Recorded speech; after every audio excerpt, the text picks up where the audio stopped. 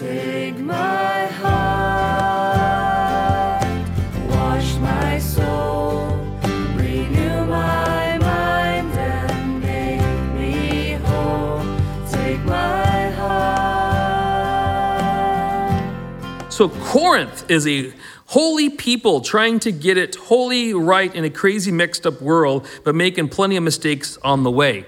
Speaking of church life, that sounds pretty standard to any church I've ever been to. Does that like kind of describe just about every church? And then there it is. Isn't it a lovely church building? You know? But I mean, we could sit on this slide and just commentate on all the cultural significance behind that. But we also know, and this is a kind of going back to that story I was telling you earlier, is that a church, and we see a lot of the mentality of people who still, and a lot of it is churches, I don't want to say they're dying, but they're definitely diminishing in numbers and in impact, is that they kind of put an emphasis on a building. Still, to this day, 21st century, church has never been a building. Church has never, ever been a building. That's not the church, guys. That's not the church. And we all know what the church is. It's people. We're a group of people. Church is not a building. And people still, to this day, still get that confused. I go to this building.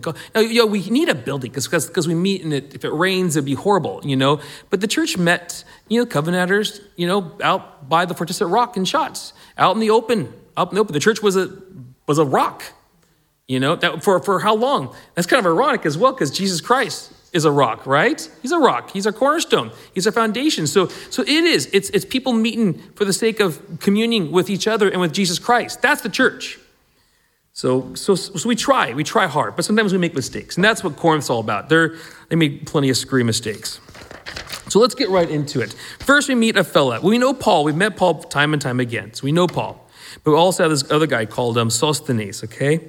And so in 1 Corinthians 1:1, right off the bat, Paul, called by the will of God, and we can talk about what that means to be called by the will of God. It's something we emphasize, something we value at Cornerstone, is that we need to find God's will. It's God's kingdom come, his will be done. So I don't care where your role is in the church and where you feel your role is in the church, you got to know what it is that God wants you to do. What is his will in your life, in your church, and in your life, your little world, wherever it may be.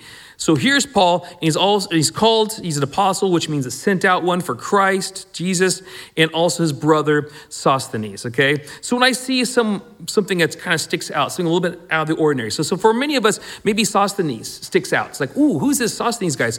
We need to ask, what do we know about him? And that would be a good question. What do we know about Sosthenes, okay? His name means savior of his nation. Savior of his nation.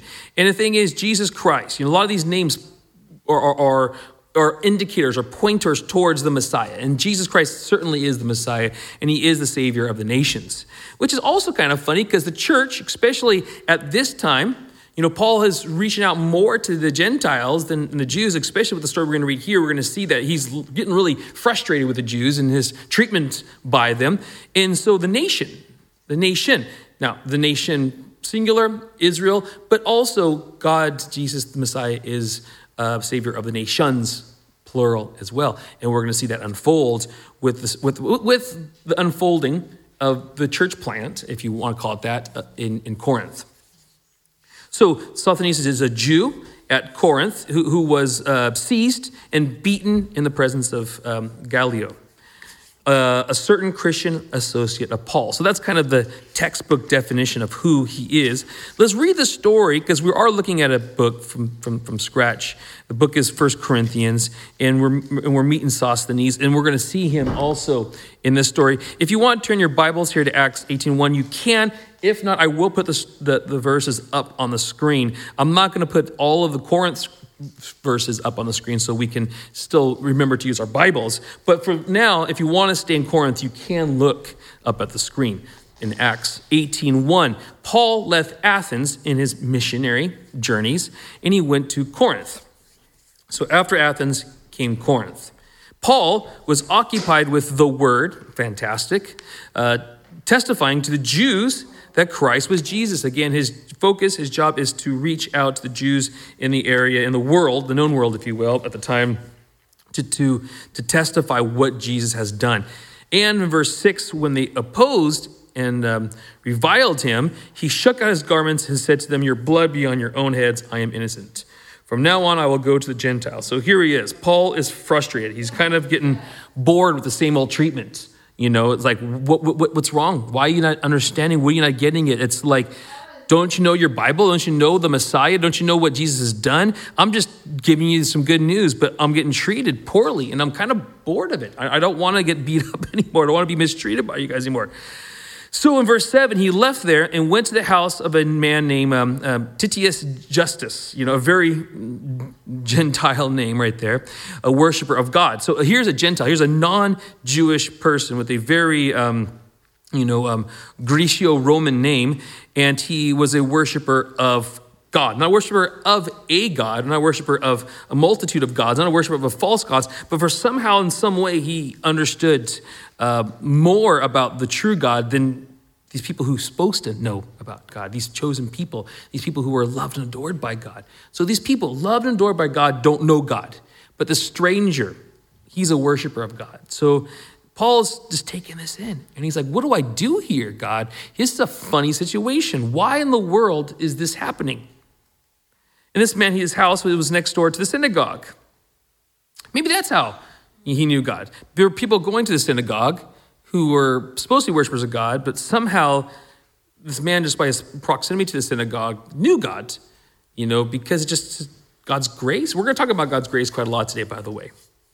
So this guy, Crispus, that sounds awesome. We should make a donut company named after him, Crispus the Creamus, Greek-style donuts. Okay, the ruler of the synagogue, so this man Crispus, okay, he believed in the Lord. Okay, here's another fellow.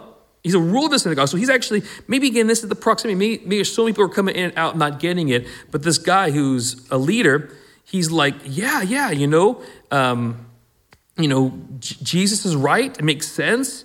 And then in this influence, to this Gentile man, it's positive. That's great. This is already, we see positive things happening in Corinth, don't we?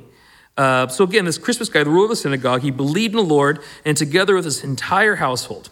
And many of the Corinthians, hearing Paul, believed and were baptized. So here we go.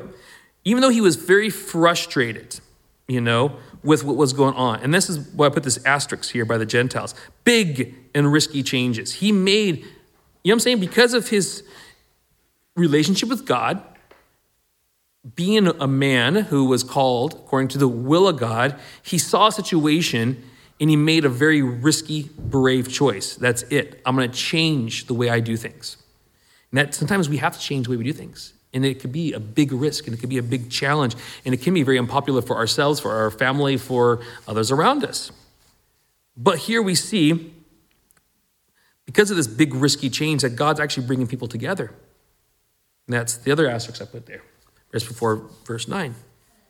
And as a consequence, it says in 9, and the Lord said to Paul, when I in a vision, do not be afraid, but go on speaking and do not be silent, for I am with you. And it's nice to know that God will give us strength, and God will give us, his mercy, and God will give us his presence, when, doing these risky, brave things, Paul's like, that's it. I'm going to start reaching out to a different group of people. And this is I'm going to be very unpopular with the Jews because they are going to take a great offense to it. But you know what? God spoke to him in a dream. He woke him up and said, hey, or maybe he didn't wake him up. Maybe he just spoke to him while he was sleeping because it's a dream. I'm with you. I'm with you. And I'm your source of strength. And here, a local church is born, the Corinthians church. No one will attack you or harm you, for I have many in the city who are my people. And he stayed a year and 6 months teaching the word of God among them. But when Gallio was proconsul, which means peacekeeper or sheriff or governor of Achaia, the Jews made a united attack on Paul and brought him before the tribunal, saying, this man is persuading people to worship God contrary to the law. Again, like Paul was worried about, the Jewish people in the area, aren't going to like this fact that he's actually sharing the gospel with these non-Jewish Gentile people. And they're, of course, as they do, say it's against our law. And so he's breaking the law of the Jewish people, and something needs to be done about it. Verse 14, but when Paul was about to open his mouth, Gallio said to the Jews, if it were a matter of wrongdoing or vicious crime, O Jews, I would have reason to accept your complaint. But since it's a matter of question about words and names and your own law, see to it yourselves. I refuse to be judge of these things. And he drove them from the tribunal. And so they all seized Sosthenes, the ruler of the synagogue, and beat him in front of the tribunal. So again, scapegoat. They blame this guy, Sosthenes. They take him out and they beat him. And then this fellow Gallio, who just ignored it, he paid no attention to it. So here's Sosthenes. Here's the first encounter we have with him, this exciting, interesting, risky, brave, challenging church plant in Corinth. And he's basically used as a scapegoat for the Jews because of their dislike in what's going on in Corinth. They seize him and they beat him up. After this, Paul stayed for many days longer and then took leave of the brothers and set sail for Syria, and with them Priscilla and Aquila. So then that's the story of Corinth really in Acts and how things start to kick off in Corinth. So now what I want to do is just kind of with our Bibles now opened, look at 1 Corinthians 1-3 and look at these verses and kind of take them apart just a wee bit. So 1 Corinthians 1, verse 1, Paul called to be an apostle of Christ Jesus by the will of God, and our brother Sosthenes, the scapegoat, the one who gets beat up. Sometimes as a brother, of course, servant of God, sometimes we kind of feel like we're, getting the raw end of the deal, thanks, getting beat up, But anyways, so to the church of God in Corinth, to those sanctified. Now here's the word. Interesting. I love this start of 1 Corinthians. That's why I named this title, this service, people, what did I call it? Who were, what did I say? That's right, holy. They're holy, and that's it. Sanctified, set apart, holy, different kinds of people, I lost my titles. Let's just go back, rewind it. Holy people trying to get it holy right in a crazy mixed up world, but making plenty of mistakes. So this is where I got that from this verse right here. Okay, it's Church of God in Corinth to those sanctified. And I'm going to unfold that idea, the concept of being sanctified in Christ Jesus. And called to be holy. There you go, holy. Sanctified, holy. Together with all of those everywhere who call on the name of the Lord Jesus Christ. Now, this is very specific about what he's about, a role, a calling of being sanctified, of being holy, and the calling for all people all over who rely on Jesus Christ, the name of Jesus Christ. So we're going to look at what this means to be sanctified, holy, and what is it in terms of being a part of this greater thing called the church. Verse 3, grace and peace to you from God, our Father, and the Lord Jesus Christ. So, sanctified, holy, to be holy together. And with that, I put this funny picture of this funny guy here, because I think we should all start dressing like that and getting a haircut like that, because we're saints. This is not an isolated portion of scriptures. This is consistent in all of Paul's writing. He's like, man, guys, you are set apart. You are holy people who belong to God. You call on the name of Jesus Christ, you are set apart. And that's what a saint is. A saint is a person who is set apart. What does it mean then to be a saint? Well, this is what it means, what we're seeing here in 1 Corinthians 1. To the church of God that's in Corinth, to those sanctified, okay? Hagiazo, to render or acknowledge to be venerable or hollow, to separate from profane things and dedicate to God. Consecrate things to God. Dedicate people to God, to purify, to cleanse externally, to purify, and so on and so forth. To be set apart, to be sanctified for God, for the use of God. That's the idea of what a saint is, what it means to be sanctified. Unfortunately, there's a brand of the church that for somehow, some way, because of the way how people behave, including the people in Corinth, that it's hard to believe that we are set apart. The way we act makes many people wonder, well, geez, we can't be set apart. We can't be saints if we still act in such a way. So therefore, a saint is not people of the church, but people who have died and can no longer mess up. You know what I'm saying? We can't call you a saint until you're dead, and then we'll look at your life. And if your life looks like a life of a saint, then we'll call you a saint. But that's not what Paul did here, is it? He called living people saints. You living people at this church who call on Jesus' name, Jesus Christ, you're saints, you're set apart. So now act like it. And it's a risky thing to do, because if I call myself a saint, and you call yourself a saint, but we go out and we do stupid things, then we make a mess out of it, and we make a mockery of our faith. And so there's a great deal of risk.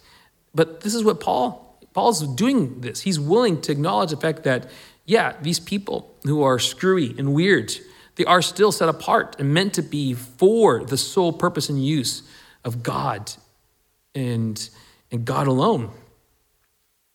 And so we don't say, And he goes on to say, together, in Christ Jesus, called to be saints together, called to be saints together with all those who in every place call upon the name of the Lord Jesus Christ. It's very clear that he's calling these people saints, and saints is a derivative of sanctified, okay? Hagios, which means most holy thing. A saint. That's what that means. The Bible says that a saint is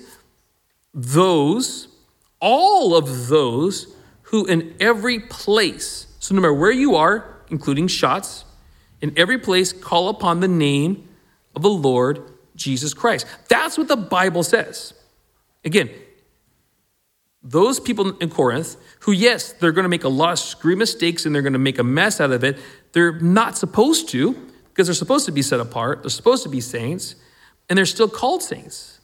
But all of those who in every place call upon the name Lord Jesus Christ, both their Lord and ours, grace to you and peace from God our Father and the Lord Jesus Christ. So here is some other verses to think about. This is what you are in Christ. 2 Timothy 2:21. Who do you think Paul is talking about here? Therefore, if anyone cleanses himself from what is dishonorable, he will be a vessel for honorable use, set apart as holy, useful to the master of the house, ready for every good work. 1 Thessalonians 5:23. Who do you think Paul is talking to? Now, may the God of peace himself sanctify you completely. Same word, sanctified, to be set apart. And may your whole spirit and soul and body be kept blameless at the coming of our Lord Jesus Christ. John 17:17. What is essential for sanctification? Sanctify them in the truth. Your word is truth. Okay? So people who are sanctified, church people meeting together, not necessarily in buildings, but together as people, are people who are called, meant to be sanctified, set apart, different. And the source of that is the truth, which comes from the word of God. Galatians 2:20, what does the life of a saint look like? Okay, this is interesting. What does it look like to be a saint? I have been crucified with Christ, okay? It looks like that, being crucified with Christ. No longer I who live, but Christ who lives in me. In the life I now live in the flesh, I live by faith in the Son of God, who loves me and gave himself for me. 2 Corinthians 5:17, what does the life of a saint look like? Again, therefore, if anyone is in Christ, he's a new creation. The old has passed away. Behold, the new has come. So it's a different thing. It's set apart. There's a change. There's something distinctively different. And so, again, I guess as fellow saints, we should ask ourselves, what does that look like? What does that mean to be different, to be set apart? Let's read, 1 Corinthians 1-3. No, That's not right. It's not 1 to 3. We're going to read 4 to 6.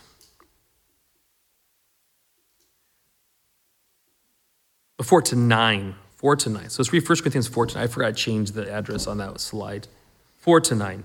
I always thank God for you because of his grace given you, because of his grace given you in Christ Jesus. For in him you have been enriched in every way, in all your speaking and all your knowledge.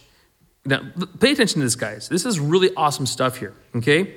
We're setting up in a really positive way. This journey into Corinth is setting up in a very positive way. We've already talked about saints. Now he's got this great deal of thankfulness to God because of these things. First of all, the grace of God. Second of all, you've got this enrichment by this ability to speak and to know. Okay, and because of our testimony about Christ was confirmed in you. Okay, so this fact that Christ is with the people who are set apart in Corinth. Therefore, you do not lack any spiritual gift. There's nothing lacking as you eagerly wait for our Lord Jesus Christ to be revealed. He will keep you strong to the end so that you will be blameless on the day of our Lord Jesus Christ. God, who has called you into fellowship with his Son, Jesus Christ, our Lord, is faithful. Okay, we're going to stop there. That's going to be the last little bit we're going to dissect, and then we're going to be finished for this morning. But man, oh man, what a lot of stuff that's in there. What a lot of stuff that's in there. And there it is. I kind of bullet pointed it for us so we can kind of just look at it in one glimpse up on that screen. But we just read this. The grace of God. I kind of look at this as kind of summarizing the grace of God. Because how graceful is God that he gives us something we don't even deserve. And one of it is he's enriched us. He's enriched your speech and knowledge. It should be your. I had a couple typos in here. But so he has enriched us with speech and knowledge. Think about that. He's given us this enrichment. We're rich with our language, with our ability to speak and articulate. He says to the disciples, don't worry about when you go out and people start asking you and putting you on trial for your faith. I'll give you the words. I will give you the words. He's enriched our speech. And that also fundamentally means he's given us a special kind of knowledge. Because you can't speak without knowing. Out of the heart, the soul, the bosom of the person, the mouth speaks. So we have to, it's not idle words. It's not a spirit speaking through us in some kind of a weird kind of demon possession or spiritual possession, if that. It's an actual knowledge. You know it. It's a part of who you are. That's awesome. That's the grace of God. But so we're not lacking in anything, in any spiritual gift, he says. We're not lacking in anything. We're waiting for Christ's return. That's something that we do. We continue to wait. We talk about what it means to wait, to have that disposition of waiting.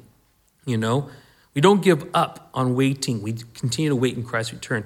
And through that, Christ will sustain. So the sustaining, you're free from guilt forever. Forever. You're free from guilt forever. Free from guilt. Where does guilt come from? Guilt comes from crime, from error, from mistakes, from moral, ethical wrongdoing, from criminal wrongdoings of all kinds of sorts. But with Christ, we're free from the guilt that comes from the wrongdoing. You can trust in God that he has a place for you in his kingdom with his Son. So just really quick, I want to just look at some of these definitions that we were looking at. Just really quick, okay? And some of these words you'll be familiar with because they're very repetitive in the scriptures. Speech and knowledge is the first one. We know these ones. We've seen it before. You got logos, something said, okay, including the thought by implication, a topic, a subject of discourse. Also reasoning, the mental faculty. So we're talking about the speech and knowledge. The speech part is from reasoning. Like I said, it's not just being possessed. You don't go into automation and let some spiritual force speak through you. It comes from you. It's who you are, fundamentally. By extension, a computation. Again, it's in your brain. It's in your mind. It's inputs and outputs. Okay, I'm going to move on to the next word, okay? Gnosis. Knowledge signifies in general intellect, understanding the general knowledge of Christianity, the deeper, more perfect and enlarged knowledge of this religion, such as belongs to the more advanced, especially of things lawful and unlawful for Christians, includes moral wisdom, such as seeing and right living. I like this. It's the Spirit of God engaging with others in fellowship, engaging with the truth from the Word of God that gives us an advanced ability to know things that are lawful and unlawful, things that are right or wrong. That's what moral wisdom means. Understanding what ought to be and what ought not to be. This is God's grace that he's given to us, guys. We're not lacking, okay? We might be waiting, but that's okay because God's going to sustain us. But we're not lacking. The word lacking, okay? Very interesting word, okay? Behind. Okay, this is the lacking, behind. To come late or too tardy, to be left behind in the race and so fail to reach the goal. So it's like, I missed the bus. That's what the lacking means. I dropped my guard here, and I failed as a consequence to fall short. Metaphor, fail to become a partaker, to fall back from. To be inferior in power, influence, and rank of the person. To be inferior to fail, be wanting. Okay, in Christ, that's not possible. That's a part of God's grace. In Christ, this is not possible. You don't miss the bus. Okay, you might feel, and I think sometimes the things that we do give us a sense of guilt, and this is why he's talking about being free from guilt. No, that's not, you might feel that way, but you need to surrender that to God. In Christ, you're not lacking. You haven't missed the bus. You haven't missed it, okay? Waiting. It's a big word. Apakadeomai. Okay? And here's another word. Assiduously and patiently waiting for.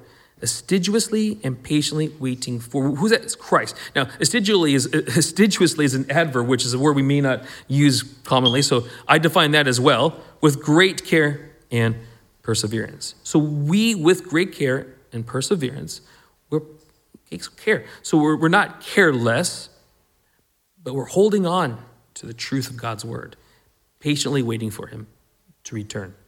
While we're waiting, he's sustaining, okay? Babayo, kind of funny words like baby, babayo, to make firm, establish, confirm, to make sure. And that's it. He's establishing us. As we wait patiently, as we wait with great care, as we wait with perseverance, as we wait with patiently, we're not missing the bus. We haven't missed it. He hasn't forgotten about us, but instead he does the exact opposite. He establishes us. And again, free from guilt. Free from guilt. Okay, the phrase free from guilt that cannot be called into account. Unreprovable, unaccused, blameless. That's, again, the grace of God. This is what we have as saints. This is the grace of God. Trust. Pistos. This is a word we may see from time to time. Trusty, faithful.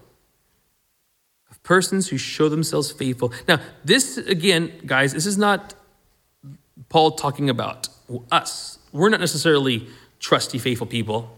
He's talking about God. This is how we know that we can be free from guilt and how we know that we can be established and how we know that we haven't missed the bus. Because not of our own trusty faithfulness, but because of God's trusty faithfulness. It's his person is faithful in execution of commands, the discharge of official duties, one who kept his polite faith worthy of trust that can be relied on.